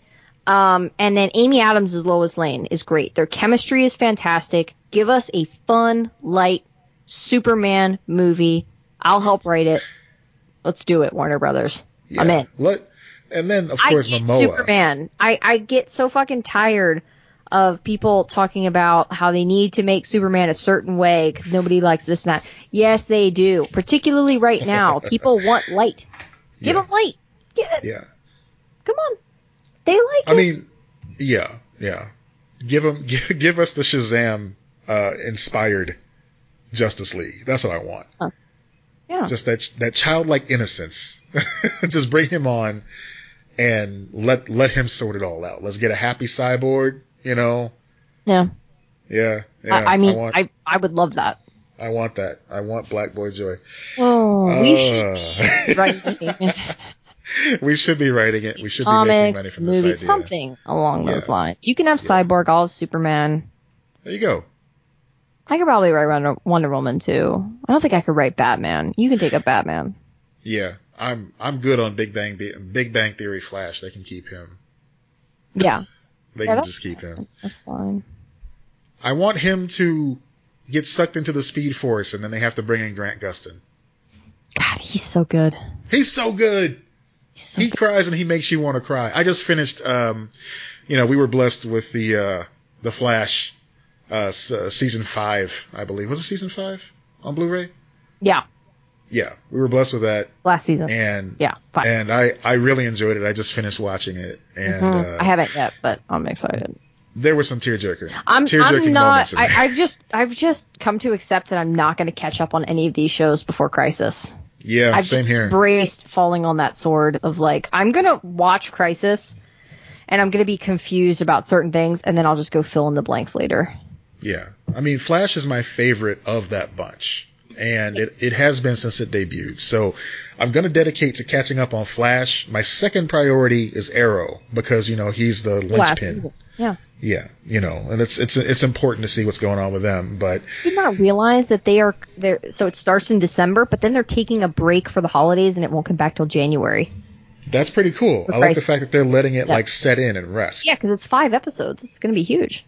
It's going to be huge and it's going to be important. So we'll see. Somebody gonna die. Yeah, I think it's gonna be Superman. Sorry. Which one? I was taking a drink of water. Not Hochin. He's getting the show. No, Brandon Routh. Oh, Routh. So in Crisis, Supergirl dies. Remember, like that iconic thing. I think they're gonna reverse it. I think it's gonna be her holding him. I would love that, or just have another Superman holding him. I know. I think it's going to be the inverse. I think it's going to be her holding him. Imagine how big of an impact that would have. That would be pretty cool. Yeah. Yeah. I think that'd be pretty sweet. I can't wait to see it. I'm excited about it. I feel like the entire Arrowverse is wonderful because the fans are dedicated. And the people that would normally hate on stuff like that, they just dip their head in every now and then. They peek their head in every now and then for stuff like this. Yeah. And they say their little pot shots or whatever, then they just leave. So fuck them. There really aren't that many of those people either. Most are pretty supportive. It's just kind of under the radar enough, too, where people are like, oh, that's interesting. Not my cup of tea, but I'm going to move on. That's fine. Great. Go. Leave. It's like the Supernatural fan base, There's a lot of shit there where the dedicated fans are there for it. But if you're just some guy coming in seeing oh, all right, there's demons and angels. Okay. That you're describing me. I'm in over my head. That is who I am. I walk in on Supernatural. I'm like, okay, cool. And then I leave. I'm happy that you love this. I don't understand it, but I'm happy for you. Seriously. Yeah. So, I don't know, man. I'm really excited about Crisis, though. I am too. I want to temper my expectations, though. I want to just go in just all right. I am as excited for it as I have been for any of the other crossovers. Where I'm this is going to be a lot of fun. This is going to be really good. For sure. And I haven't been disappointed by them yet. I don't think. Based on memory. No, I haven't either. I mean, all the crossovers have been pretty fun. Yeah. And we've gotten some, real cheesecake superhero moments where they're all just lined up and fighting the big threat together. That's cool. Yeah. I mean, give me a good story. I'm not that difficult to please with things like that. I think that the only thing I know is going to be very brief is going to be the Tom Welling and Erica Durance, Yeah, They're just gonna pop in. That's gonna be 2 seconds. People need to lower those expectations for things. These cameos, lower your expectations for the cameos. That's the only thing that I'll say. It's gonna be a cameo. It's not gonna be a feature. Yep. It's like just hey, that's that guy from that Brandon thing. Routh, which I think is gonna be a big part of the story. Yeah, he's already on the payroll, so it's like, yeah, we'll use him, so that's fine. Yeah. Oh, and they made him a suit and everything. Like they're going all out for him. Oh yeah. I think they're doing it for the show because it's interesting for the fans because they want it, but mostly I think it's for him. Yeah. I think they kind of just want to like give him this last because he's also leaving. Yeah. I'm proud of him. I'm proud of him for coming back. And it feels like an end book or whatever you call. A bookend? Bookend, yeah. Yes. Okay. Look, my brain is fried. Okay. In so many papers. Guys, I'm reaching finals mode, and I'm gonna be a little bit fucked up for a while, so you're gonna have to be patient with me. I love you all, sweet chili babies, but Mama's dead. Like. All right. Before we hit Wall of Weird, I actually have something I want to talk about that we haven't done in a very long time. I read a comic book. Holy shit! I know. I'm reading the first collection. Well, I read the first collection of the Immortal Hulk, which is a recent release from Marvel. Is that Mark Waid? No, the writer's name is Al Ewing. Okay. I'm not really familiar with his work, but the type of Hulk stories that he's telling, it's reminiscent of both like the high, like mentality of the Peter David years, mixing in the episodic nature of the TV show. Ooh. And it's such an interesting balance. And it's like you get your villain of the week or month, Yeah. A villain of the issue per se. But then they start keeping track and stuff like that. And they come back around to certain aspects. It's really like a serialized drama. And I'm really enjoying this Hulk. I can't really say more than me on it. Yeah. I'm digging it. The covers for each issue are done by Alex Ross. And it's some of his best work, too. I can't say I've ever read Hulk and enjoyed it. So I'm very curious about this. There have been Hulk stories over the years that I've really enjoyed. Of course, World War Hulk, the Gene... yes, I actually did enjoy that one, too. Where it was the Planet Hulk? Yeah, Planet Hulk, World War Hulk. Yeah, those were fun. Yeah, those are good stories. That's what really got me back into the character, because I really didn't care. I'm like, all right, it's a one-note type of thing. Yeah, that's how I feel. Those stories, like, built me up. It's like, oh my God, all this is going on. What's going to happen when he comes back? He's going to be so pissed. And he was, and it was wonderful. Stuff like that. Of course, the Avengers, built him up to be a good character again as well. But this book, it's just Hulk. Just Hulk stories. Yeah. It's down to brass tacks. They reference some stuff that happens outside the book, but it's nothing that's like, deep enough to go over your head. I dug the first volume of this, and I'm going to stick with it now because I'm really enjoying it. So that's my comic review of the week. I want to read that now. That definitely intrigues me. Cool. Cool. I actually did read a comic. I actually read 2 comics. Ooh, okay. For classes. I don't know if I've talked about this. Yeah, I have for a couple weeks now because I've had assignments. Yes. I read Mouse. Oh, you read Mouse, okay. Yeah, for my Judaism class, I read Mouse, volume 1. I'd already read it years ago, but I had to reread it because I had to write a paper on it. So I feel like anybody teaching a Judaism class needs to have that on their curriculum. Yeah, interestingly enough, he said he had never read it before. Really? So he was like reading it for the first time, and then, having it within the class, and he liked it so much that he went to the second volume and read the second volume as well. So he really enjoyed it. Was your class receptive? Like, was the conversation good? Do you think he'll continue using it? Yes, I do think he will continue using it. It's a very small class because it's modern Judaism. Like, it's a very specific thing, mostly philosophy majors. And everyone seemed to really enjoy it. We read, the class is over now. I still have a paper due, like final paper due, but like we read a lot of like philosophy and intensive stuff. So I think they were kind of relieved to to just have a graphic novel, even though it's a graphic novel about the Holocaust and it's not easy to read. Yeah, everyone seemed to enjoy it and really get into it and connected with a lot of people. I think he will probably use it again. Good. Yeah, I feel that's a good hook. It's a good hook to get. It is. It's people involved. It's a classic for a reason. Like, it's a very important story, but it's also just very well done. And it's literature. Like, it's a graphic novel, but it's also literature. And then I read Fun Home. Have you read Fun Home? I don't think I've read that. No. Okay. It's a memoir in graphic novel form. And it's very successful. Okay. It kind of was one of the first ones to do that. It was like early 2000s, something like that. To do that format of like my memoir as a graphic novel. And so I read that a couple weeks back for a class as well. Had to write a paper on that. So cool. It was good. So did you ever read Pedro and Me? No. Okay. So Pedro and Me is an autobiographical graphic novel by Judd Winnick. He was friends with one of the cast members of the Real World San Francisco. He was on the show as well. It was about his friendship with Pedro Zamora.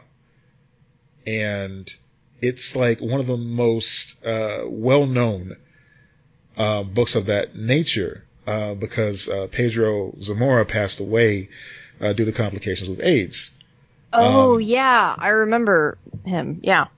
Yeah. So the book came out around 2000. Pedro passed, I believe, like maybe 5 years before that.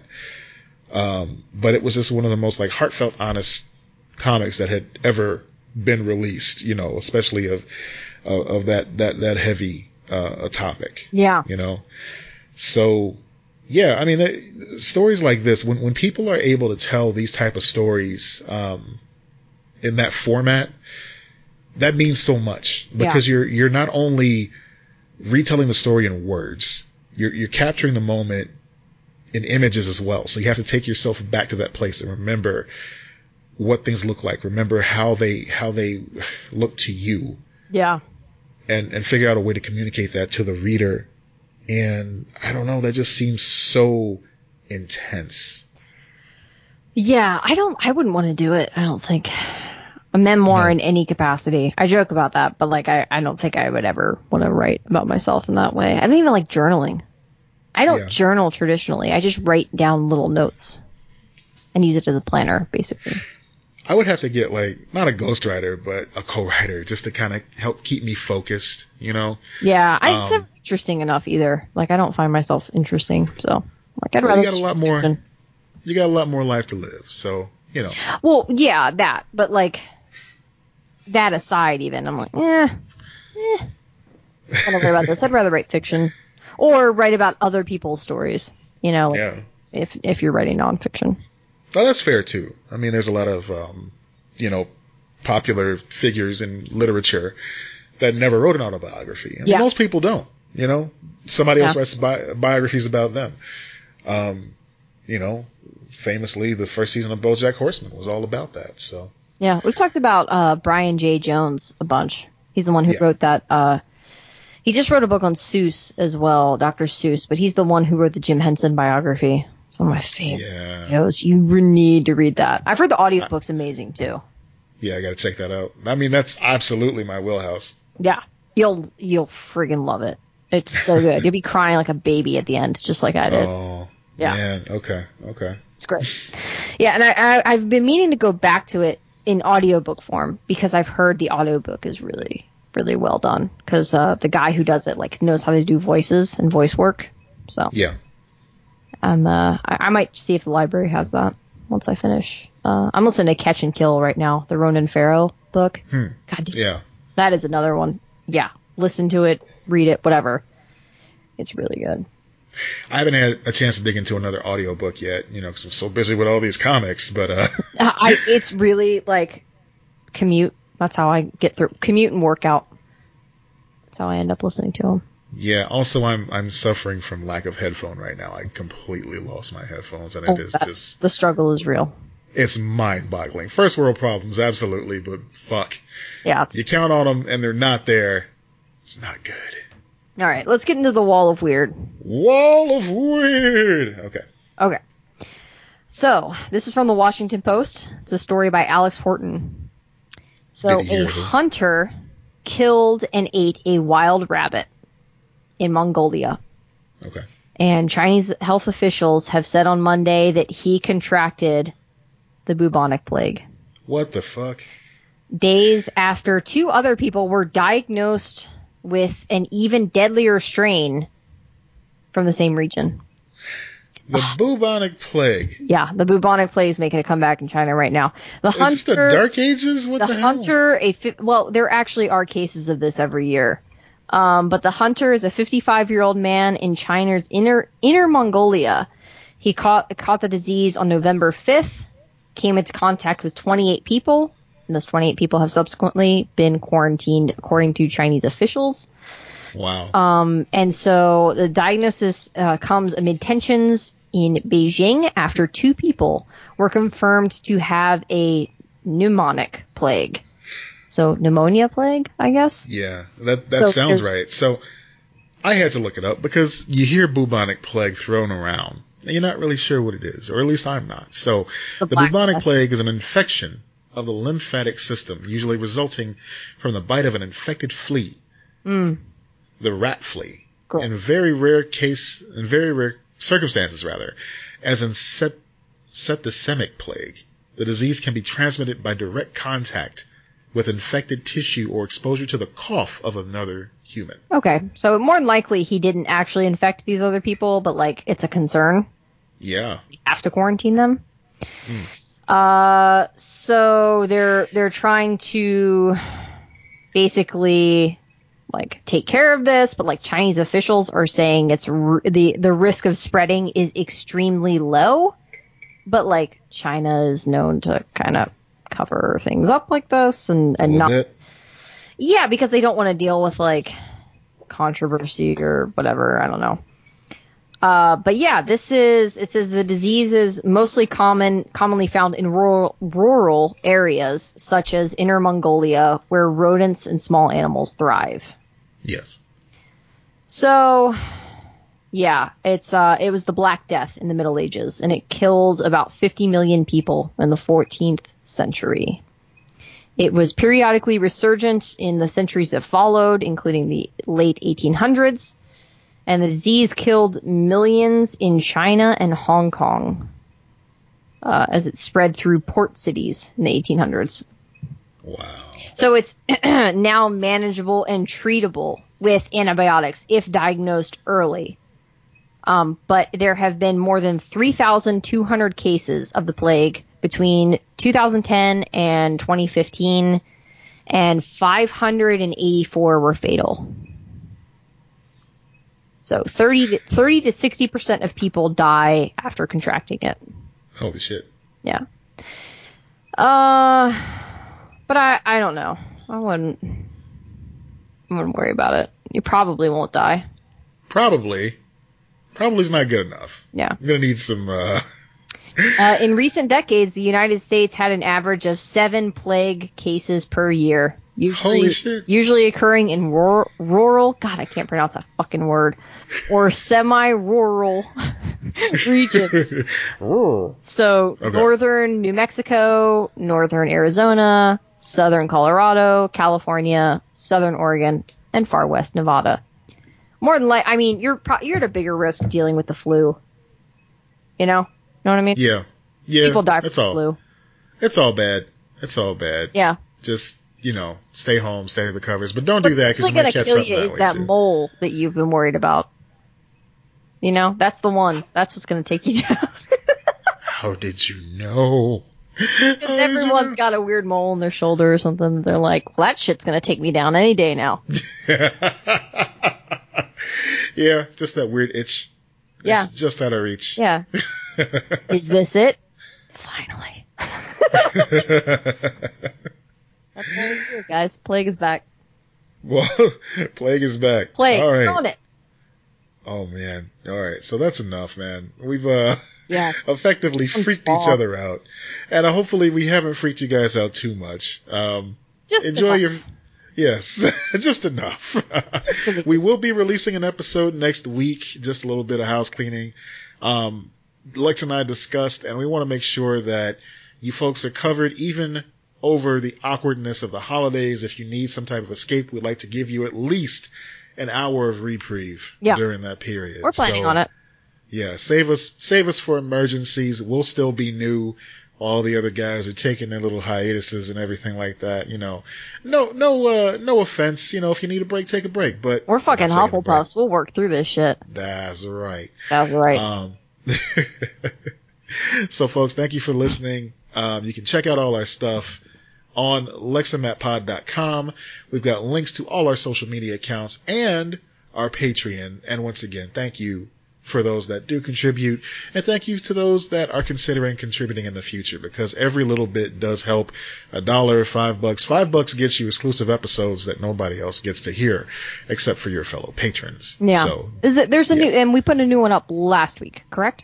That's right. Yes. We sure did. Yeah. It was a fun episode. So if you want to get all that chicanery and good times and high spirits, I ran out of things to say.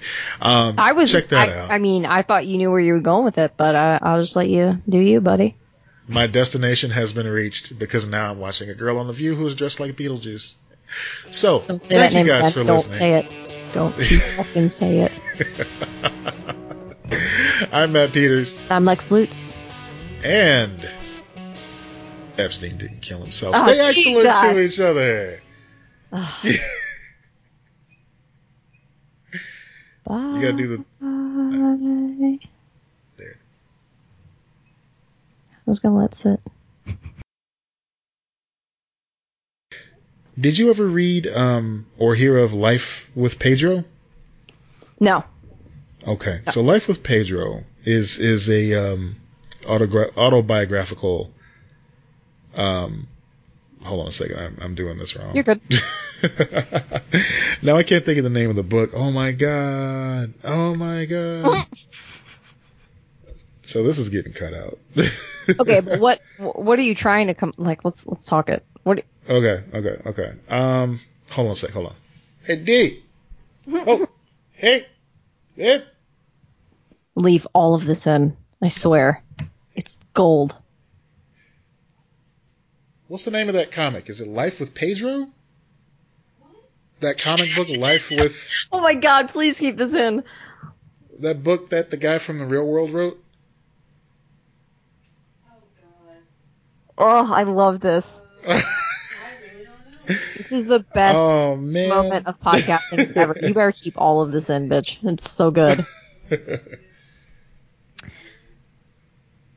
I thought it was Life with Pedro. You just said Real World? Like the Real World show? Yeah. Alright, I'm gonna look up Real World graphic novel and see what pops up. Pedro and me. In real life. That's what it is. No. Pedro and me. Pedro and me. Okay. Yeah. Okay. Alright, I got it. Thank you, babe. Okay.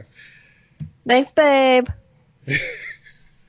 So did you ever read Pedro and me? No.